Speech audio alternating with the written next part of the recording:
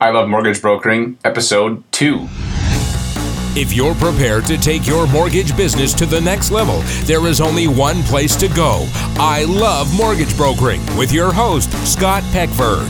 So, Broker Nation, I'm thrilled to introduce our guest today. It's Peter Matheny. He's a mortgage planner based out of Toronto, Ontario, one of the top brokers in the country, and a very successful mortgage practice. Hey, Peter, how's it going today? Good, thank you. So what I'd like to start with, Peter, is just tell us a little bit about yourself personally, because we want to get to know about you, and then just about your business. Well, I've been brokering for over 25 years in the Toronto or GTA area. I'm probably one of the original dozen that started in this industry when I started. Mortgage brokering was in its infancy, and really no one was aware of it, so totally a different landscape. But graduating from university, I didn't even know what a mortgage broker was, but it sure sounded more exciting than being a trader, which I graduated for. You know, reaching out to people and offering them money seemed to be a heck of a lot easier than asking for it, so I've enjoyed it every day since. So one of the originals that started in the business. So what about your family life? Like, do you have a family and stuff? Yeah, I have a family. I have three boys, three grown boys now, university age, late high school. It's all going well. One of them's in business and getting pretty interested in what I'm doing, so we'll see where that goes. And, of course, a wife at home, so all good. No complaints. You know, I know that you were asking me recently about, you know, how I run my business. Well, two key things, if it matters to you or the audience, whatever, is that I've always just committed 40 hours a week to this, and I've always, you know, had dinner at home. It's just part of my value proposition. But when I'm in the office, I'm totally focused. I don't take meetings. I bag a lunch. I don't let people come into my office. It's like I'm on stage for that 8 hours, and then I go home and I shut it down. And that seemed to work very well. And hey, did I lose a couple deals every month by not taking an evening call or doing a weekend meeting? Absolutely I did, but it was a price I was prepared to pay, and well worth it. Second thing about my business, if you're interested in, is I learned very early that for me, the biggest penetration or the way to grow my business most effectively the way I wanted to is to spend all my time and energy and resources cultivating the clients I have and to basically creating them into disciples to be my sales force and introduce me to other people. So even to this day, we don't do any advertising in the yellow pages or in any kind of print, and I don't take any inquiries that come through the internet or were not referred to me by someone I know. That's such good advice. I mean, I've got a young family, and, you know, it's so easy to just keep expanding the number of hours I work, thinking that, you know, it's easy to tell yourself I'm doing it for my family, but then, you know, your kids are like, hey, well, I haven't seen you, Dad, in like, you know, a week. And so it's good to put that first. And then obviously then when you're at work, be fully on, just be, you know, dialed in and focused. So it's something I'm definitely not at that level yet, but I'm constantly trying to improve it.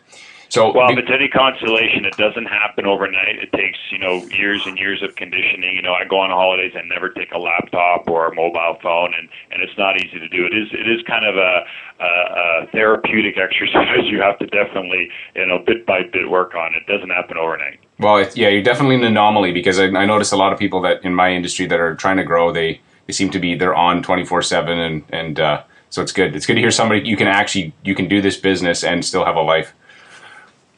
So before I dive into your story, I just want to ask you about a success quote, because I love quotes. I love how they inspire me and get me motivated. So do you have a quote that you sort of that's important to you, that's made an impact in your life or business? Well, actually, I have a lot of quotes. You know, I would basically say my life quote is, do what you've always done, and you'll get what you've always gotten, okay? Mm-hmm. And then for business, boy, there's so many. You know, I think the key to any business is, I don't know if this is exactly a quote, but it's more of a mindset, is that really understand your unique ability. Don't think you can do everything, because you're probably terrible at a lot of the things you think you're good at. So spend some time in, you know, education or some kind of course you can take that determines what your strengths are. And the key to my business and keeping me happy and invigorated is always delegating as much as I possibly can, because by no means do I think I'm good at everything. I worked hard to determine what my strengths are, and I completely avoid tasks and responsibilities where I know I'm weak, and I empower other people to take on those responsibilities. I think if everyone knows their place, in my office is a very strict rule. People only do their specific job description, what they've been assigned to do, and it works like, I like to think it works like a well-oiled machine. Yeah, from my conversations with you in the past, I've often thought of your business as like an assembly line. And it, almost like where you put a car in and the tires go on and then the doors and the paint job and yeah, it does seem, and everybody knows what part of the assembly that they're involved in. So yeah, it's a bit of a Henry Ford mentality over here. Yeah, that's good. It's great, especially when you're trying to be efficient and still be able to have time, like you said, for your family. So that's what Henry Ford was one of the original innovators of efficiency, right? Return on your time. I love Henry Ford said, if I listened to what people want, I would have given them a faster horse. It's always cracked me up, that quote. So it's about sometimes understanding what the market needs, not just what they think they want. So one of the things I also find that, for me anyways, I've been doing this for 8 years, is that failure also is a great teacher. And so I would love to hear a story of something that you'd failed at and then what you learned from it. So something, if you can be specific about, something you thought was going to work maybe and didn't, and then what you learned and how you changed from it. Well, I can honestly say I don't have any failures that left a lasting impression on me. I never think of things as problems. I always, think of them as challenges. Give some examples, and some brokers who've been brokering for a while appreciate, when First Line closed down, I think a lot of people envisioned that as a huge problem.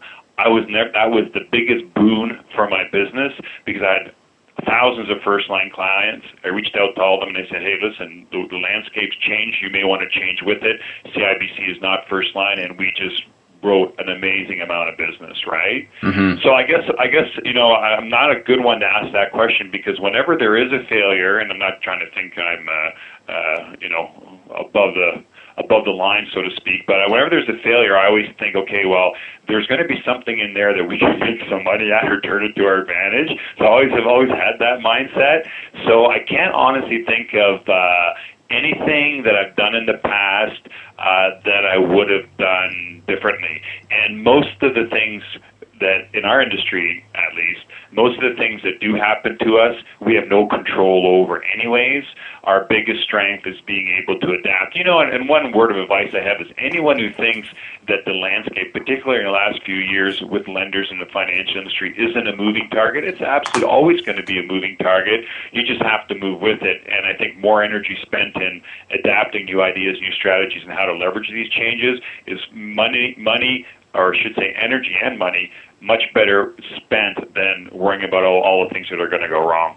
Right. That's such good advice. I agree. Like even in the 8 years that I've been doing this, I've noticed a huge, up, my market ups and downs, and being able to adjust is critical to survival, and when you told me that story before about First Line, that was fantastic. The idea to just, take what they've given you and make something great from it.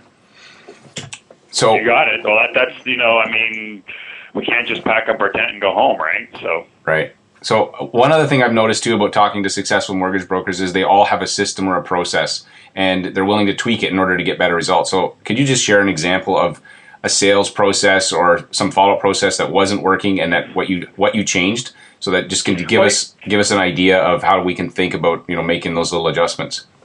Well, I'm glad you brought up little adjustments, because that's the way I perceive that, is that, no sales process or system is perfect. There's no such thing as perfect, right? It's always evolving. It's always got to be optimized. It's always got to be changed. It's like any computer program. It's completely always updated. It doesn't last forever, right? So a lot of people think they're looking for this perfection in their system, and then that's it, we're good. Well, no, you can expect, it's a given, that it looks perfect now, but it's not going to be so perfect maybe in a week, a month, a year from now. So you have to always be open to how you're going to tweak it. So the reason I liked your comment about small adjustments, in my career, I've never had a huge adjustment. I'm adjusting all the time. I'm always making small adjustments, and I find that it's, you make those little, you're driving a plane, you're not going to make a left-hand turn, you're going to keep turning it a degree here and a degree there, and next thing you know, you're going left, right? So anyways, The point being is, if you want my specific process, if really briefly, is, I'm the point guard, right? I'm the face, I'm the salesperson, the personality, and people are introduced to me, and then through a process of elimination, there is no right or wrong mortgage, I tell them. I said there's only an educated choice. So through a process of elimination, we determine what financing package, mortgage rate, what have you, is going to ultimately help them pay less interest. They quickly learn that it's not the interest rates, the maneuvers I'm pulling to pay less interest over the life of this mortgage. And then once I get them on the same page, we're going to go for a certain product, then I pass it on to someone in my office who will obviously prepare the paperwork, answer their questions about documentation, and bring it to closure. So that's a bit of the process. If you like, and maybe this is one of your questions, if you want to ask me about my process on how I get that person to call me, I'd be glad to answer that. Sure, yeah. How about that? Give me an example of how do you get them to call you? Because that's there's lots of different parts of the process, but even just one would be great. So. Yeah, I'll give you a couple of quick ones. Well, I said earlier that everyone's referred to me, so usually it's surprising how few phone calls I take nowadays. I used to take hundreds of phone calls every day 5 or 10 years ago. Now I get like 10, but I get thousands of emails. So the point is typically they're introduced to me, again, by a past client, friend, colleague, realtor, what have you, and then we start usually with an email exchange. So in my office, I've prepared a half a dozen different templates. So if the email is something like, hey, John Doe asked me to call you, I'm looking at buying a house, well, I have this template, it's already put together. Of course, I change the name, I change a few of the verbiages, and I have some attachments about my value proposition, some things we'll look at. I actually encourage people to read this material before they call me. I actually tell them read it once or twice, because thereafter, when you do call me, and if we do happen to meet, it's going to be far more fruitful because A, a lot of your questions will be answered, and B, you'll have some questions you didn't really think about, which I invite. So that's how the process begins, and then, of course, as I said a moment ago, we take it further. Right, yeah, and then so those emails, over time, I'm sure you probably, if we look at one of those emails from 2 years ago, it probably is a little bit different. They change every couple of weeks. You know, the dates change, the verbiage changes. You know, Jim Flaherty passes away. You know, the bond market's going up or down. 10-year fixed is hot now. Yeah, so it's always being tweaked. I would say probably tweak that template once or twice a week when I'm sending it out, just to keep it looking and sounding and being current. And fresh. And so do you actually set aside time to look at your process, or does it just do it, are you doing it like organically in the middle of it? Sorry, one more time? So do you set aside time to, look at your business process and go, this area could be improved, like sort of, block a half an hour, or is this just something that you do on the fly when you're like, hey, this needs to be adjusted, and you adjust it? Well, we as a team, we not only have team meetings every few months and so on, but no, it happens organically. People come, everyone's an equal here. There's no supervisor or manager or lead broker, and everyone's an equal here, even administrators. And administrators have been super insightful on, hey, we should change this process, that process to be more efficient. And we collectively say, yeah, that makes sense, or we collectively don't. And we move on. So it's definitely more organic. It's not as rigid as, sitting down the first of the month and putting together a business plan. There's a lot of moving parts in our industry, and what works today could totally not work tomorrow. Right. So that you have to be willing to, and I'm sure that your conversations with the clients and what your research that you're doing allows you to adjust it on the fly instead of trying to, wait for 2 weeks when you have that time scheduled to make an adjustment. Yeah, let's face it, we learn a lot of information from our clients about our processes or lack thereof, and then we'll make that change immediately. I mean, listen, we're all small businesses. We don't have the time to have meetings and evaluate the practicality of some of this stuff. I mean, that's the whole point of running a business. You've got to be nimble. You've got to react effectively immediately. That's awesome. Thank you for that example. So what another question I'd like to ask is, so what one thing or habit do you think has made you successful? How many years you've been doing this? 25? Just over 25. I actually lost count. So what do you think is what habit has made you successful? Pardon? What one habit or thing that you think you've done over the last, because I've met people just not to, that have been in the business 25 years and they're sort of still, it's every month is who knows what's going to happen. So what do you think you've done that has made you successful over the past 25 years? Well, if I could summarize it, I was telling you earlier about my schedule throughout the week, and I think it's consistency of the product or the process. Kind of like McDonald's. When you show up, when you talk to this client, the next client, the story is the same, the information is the same. I was telling you about templates. If you want to call me, forget about reaching them out after 6 o'clock kind of thing. So the idea is, I think it's the process of predictability for the consumer and anyone they refer. And ultimately what you're doing is managing their expectations, right? So I think the thing that I do do best, both here and at home, is I manage people's expectations. It's not a matter of who's right or who's wrong. It's a matter of them, being comfortable or knowing what to expect or being comfortable with what to expect. Right. No, that's great. Yeah, managing it's an easy way to mess your business up if you don't manage other people's expectations well too. So. Yeah, everyone's different, right? So not one shoe's not going to fit everybody, right, or every situation. Okay, so now I'd just like to ask you a few questions where you can I call it the rapid fire questions, where you can give little shorter answers if you like. But so what do you think is the number one thing holding back most mortgage brokers from being successful? So earlier you're talking about people sort of in the 1 to 5 year mark when they're trying to get their traction. So what do you think is holding them back from really being able to grow their business? Sales training. And so where any advice on like where they could get that if it's not available currently? Well, I think a lot of salespeople and brokers think they're good salespeople, and I would bet if they went to their local sales training course, be it given by Xerox, which is one of the best in the world, or whomever, it'd be Joe Stump or any of these. I mean, there's lots of them.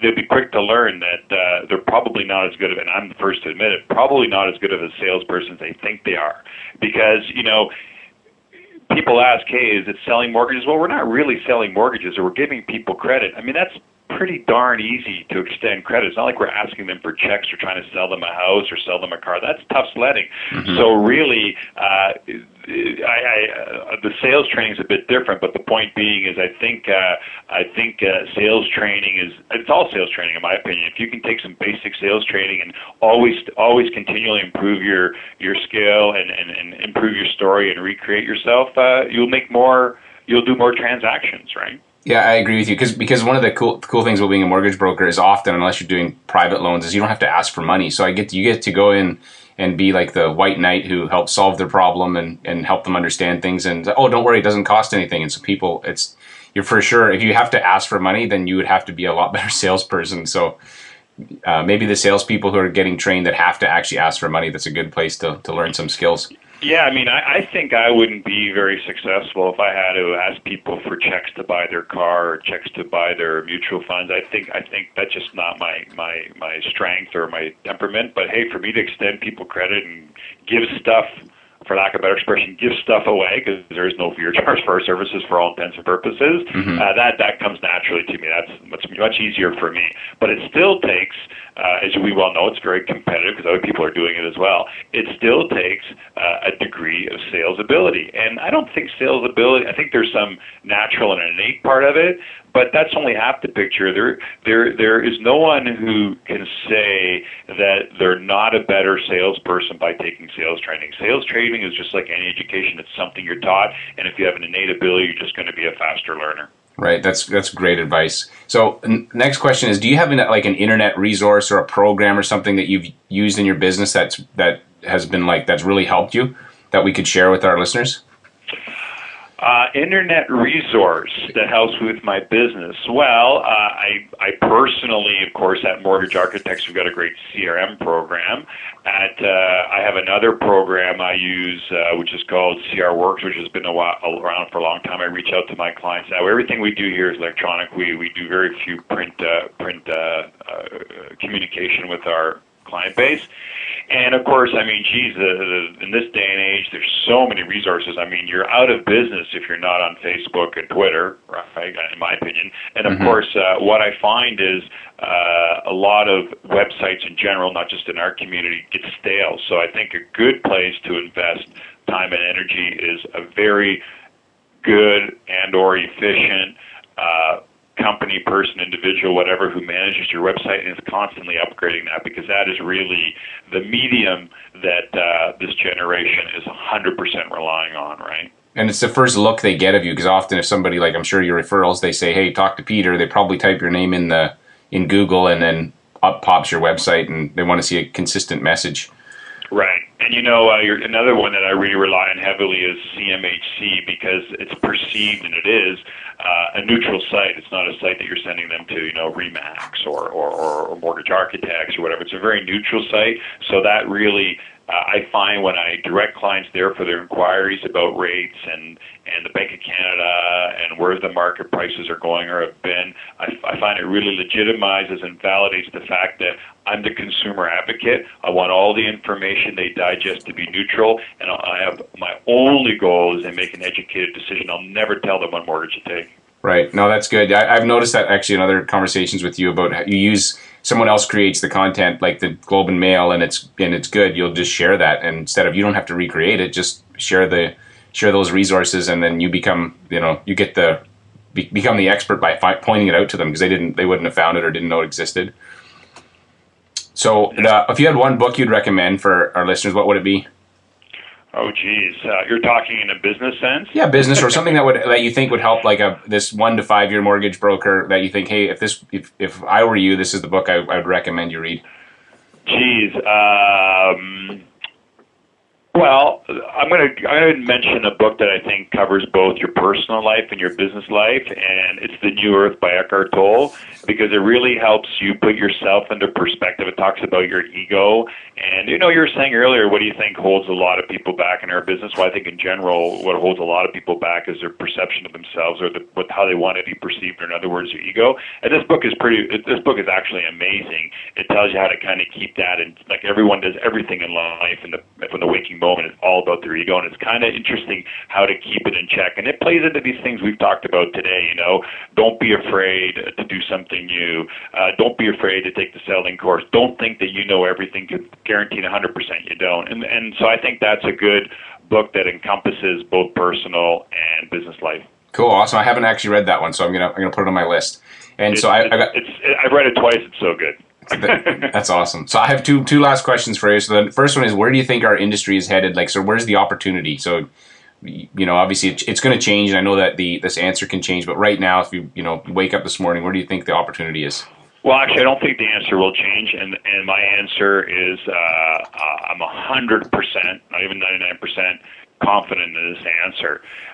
The days of getting more wealthy, I want to clarify that's more wealthy, not wealthy, doing mortgage brokering alone have come and gone. That ship has sailed, right? Mm-hmm. Now you can make a good living, and it's just the mechanics of, that's the matrix of the number of lenders, compression on number of lenders leaving the marketplace, compression on commissions, number of competition. Our community as brokers growing. So it's not just one singular thing, it's everything. So the days of, making a lot of money, being extremely financially successful, being only a mortgage broker, those days have come and gone. I mean, you can become a mortgage broker and make a very good living, please don't get me wrong. But a lot of people, most people engage in being self-employed or commissioned or becoming a mortgage broker because they're looking to not plateau and then live out the next 20 years. They're looking at what's happening next and how can I leverage my knowledge and leverage my relationships to make more money. That's the whole foundation of being an entrepreneur. If they didn't want to do that, they would just work at the bank and be happy with their salary, their severance, and their pension. So there's no doubt in my mind the days of being financially better off in a progressive manner, mortgage broking are done. So what do we do next? Well, in my opinion, all of us, or most of us, have excellent intimate client base where they trusted us with their mortgage. We typically have a much more intimate relationship with them than they would with their bank teller who gave them the mortgage or whatever the case may be, but we're throwing it away because we're doing one transaction with them. We're getting paid by an institution. An institution nicely pushes us aside and takes on our client and then strips them apart and sells them everything else under the sun they possibly can. Mm-hmm. The credit card, the checkbook, the GIC, the RSP, the list goes on and on. We all know that the mortgage is the least profitable product for the institution. It's really just an anchor product to get introduced to new market share and then, of course, now engage in the products that really do make the money. Car loans, credit cards, you know this stuff, right? That's where the spreads are made. Spreads aren't made on mortgages, okay? So we have to start letting our minds evolve or our intelligence evolve, because if you think about the financial services, our mortgage broker model is the most flawed, model in the entire financial industry, other than places like real estate agents, and everyone would agree with this, is because we do this one transaction, we say goodbye, and then we're going out hunting for the next transaction. That's not how you buy a business. You can make a good living, but it's not how you build a business that has a legacy, some worth at the end of the day, and is basically paying you an annuity. We all know insurance salespeople or mutual fund salespeople or investment advisors, and they build up the book, and they're on cruise control at the age 55. They're, do they take some bleeding in their book? Yeah, but they're getting the annuities. They've got a book of business they can sell to colleagues and partners and so on and so forth. So that's an intelligent successful business model. So my point is, we have these great relationships. So we've got to stop giving them to bankers so that they can pick them apart and make a lot of money on them. So all of us brokers need to start thinking of a way of how we can leverage this relationship and make more money. So this is 100% the future, not even maybe, for the mortgage broker who does want to go to the next level, is after they build that relationship and give them that mortgage, they need to start having conversations about, I'm going to take care of your insurance. You don't need to go to an insurance company. I've got a partner here. I've hired someone. I've made an association with another company, and we're going to put you on our books, and we're going to sell the insurance. And then they're going to sell them the GIC. And then they're going to do, so my point is, the broker has to expand his financial offerings, and this is what we were talking about at the Town Hall of Mortgage Architects, which is already being proactive on this. They have to expand their product offering so that everyone benefits. The borrower benefits because they're getting some independent attention and individual analysis on their particular situation. They're not just going to a bank. I always tell them, hey, you go to the bank for your investments. That's like going to a Ford dealership and asking what kind of car is best for your family. That's a good line. So the borrower benefits. Of course, we benefit, and then we have this referral tree and this family that's growing and growing and growing. So definitely, the broker has to start getting involved with expanding the product offering. I'm not saying mortgage brokers have to run out and learn insurance and get licensed. I'm not saying they have to run out and get licensed as wealth management advisors. What I'm saying is they have to pause and start building a business where, like David Maynard is in Montreal, makes more money on his planning side than on his mortgage side. We have to introduce people into our office. I have a financial planner and put them on staff and say, hey, all these clients, I'm introducing them all to you, and we're going to keep all that business in-house, and I'm going to have a financial planning company running in tandem, nothing to do with my mortgage business, running in tandem with my mortgage business. And you're going to also sell insurance, and we're going to keep those insurance in book. Now, the stats are very clear. If a client has 2.5 products with you, this is a bank stat. They have 2.5 products with you. You've got them. You've got pretty much all your business, right? Mm-hmm. So as mortgage brokers, we're giving them one product. Well, I'm telling our community, you've got to think of a way where you can engage with at least 3 products with them, and you own this client. When it comes up for renewal on mortgage, the conversation is not even going to be with the mortgage supplier. It's going to be with Scott, who not only set up my mortgage, but he set up my insurance, and he set up my property insurance for that matter, and he set up and that's where the future is to build a business that is a book, that has some value, that has some annuity, and is saleable and brings value to both the consumer and the business owner. Yeah, no, that's fantastic. I mean, it sounds to me, and I know that if I asked you, I said, so should a broker do all these things like you had said earlier? Know what you're good at and do one thing, and just have strategic partnerships and think and build your business long term. It sounds to me like you're kind of building like a nimble bank that, in a sense, it's not like a typical bank like a Ford dealer where you go in and you can only get a Ford, but it's very exciting. I agree with you. I think that the opportunity is exciting in our industry, and I'm looking forward to seeing sort of how the next few years play out. But we got to be thinking bigger than just doing doing the mortgage and saying goodbye. Hopefully I talk to you in 5 years. Yeah, I don't think there's anyone in our community, in our mortgage broker community, who possibly thinks there's going to be more lenders, higher commissions, and less competition. I know we all think the opposite. Right. No, agreed. So last question, and this is one of my favorites. So if you woke up tomorrow and you had sold your business and you moved to another town about the same size as where you currently live, and you needed to rebuild your mortgage, you need to build a mortgage business, and you can't contact any of your previous contacts and your old clients because you have this ironclad contract. So what would be the first 3 things you would do? You're in this new community, you're starting from scratch. What would you do? What's the first 3 steps? Well, I'd join some, for both personal and business reasons, I joined some community clubs. be at the ski club or whatever, and obviously start meeting neighbors and friends and so on. And really, that you're asking for three things to do. I mean, obviously, I'd build some kind of presence with some kind of storefront or whatever. I wouldn't just work out of my basement. If I wanted to build this business right, I'd want to have that kind of, especially if you're in a smaller town, that kind of public appeal. But mostly, I would join a club and start making contacts and acquaintances, because, as I mentioned to you, one client, if I can do one mortgage for the guy at my club, well, that should give me another 2 or 3. And those 2 or 3 should give me another 2 or 3. So now I'm up to 9, 10, 12. And then, as you know, it just blossoms from there. Mm-hmm. That's awesome. Well, thank you, Peter, for taking the time to share your insights with us. I'm excited about this interview, and I hope you have an awesome rest of your day. Have a great weekend. Okay, take care. Take care. Bye, Scott. If you are prepared to take your mortgage business to the next level, there is only one place to go. I Love Mortgage Brokering with your host, Scott Peckford. Hi, Broker Nation. If you enjoyed this interview, please take a minute, visit iTunes, and rate this podcast. If you do, you'll get 3 deals in the next month. Okay, that's not true, but I would really appreciate it. Also, I want to invite you to join me on a quest. After every episode, I personally take 5 minutes and think about one thing or one idea I can use to improve my mortgage business. I encourage you to do the same. Over the next 12 months, I plan to do 100 interviews and make 100 improvements. I'm going to track these to see how they impact my business and, more importantly, my bottom line. Visit ilovemortgagebrokering.com and post in the show notes what one thing you plan to do differently after listening to this interview, and check out what other brokers are sharing. Also, if you'd like to connect with me, fire me an email at scott@robyourbank.com. I love hearing from passionate mortgage professionals who are interested in improving their business. Until next time, rock on.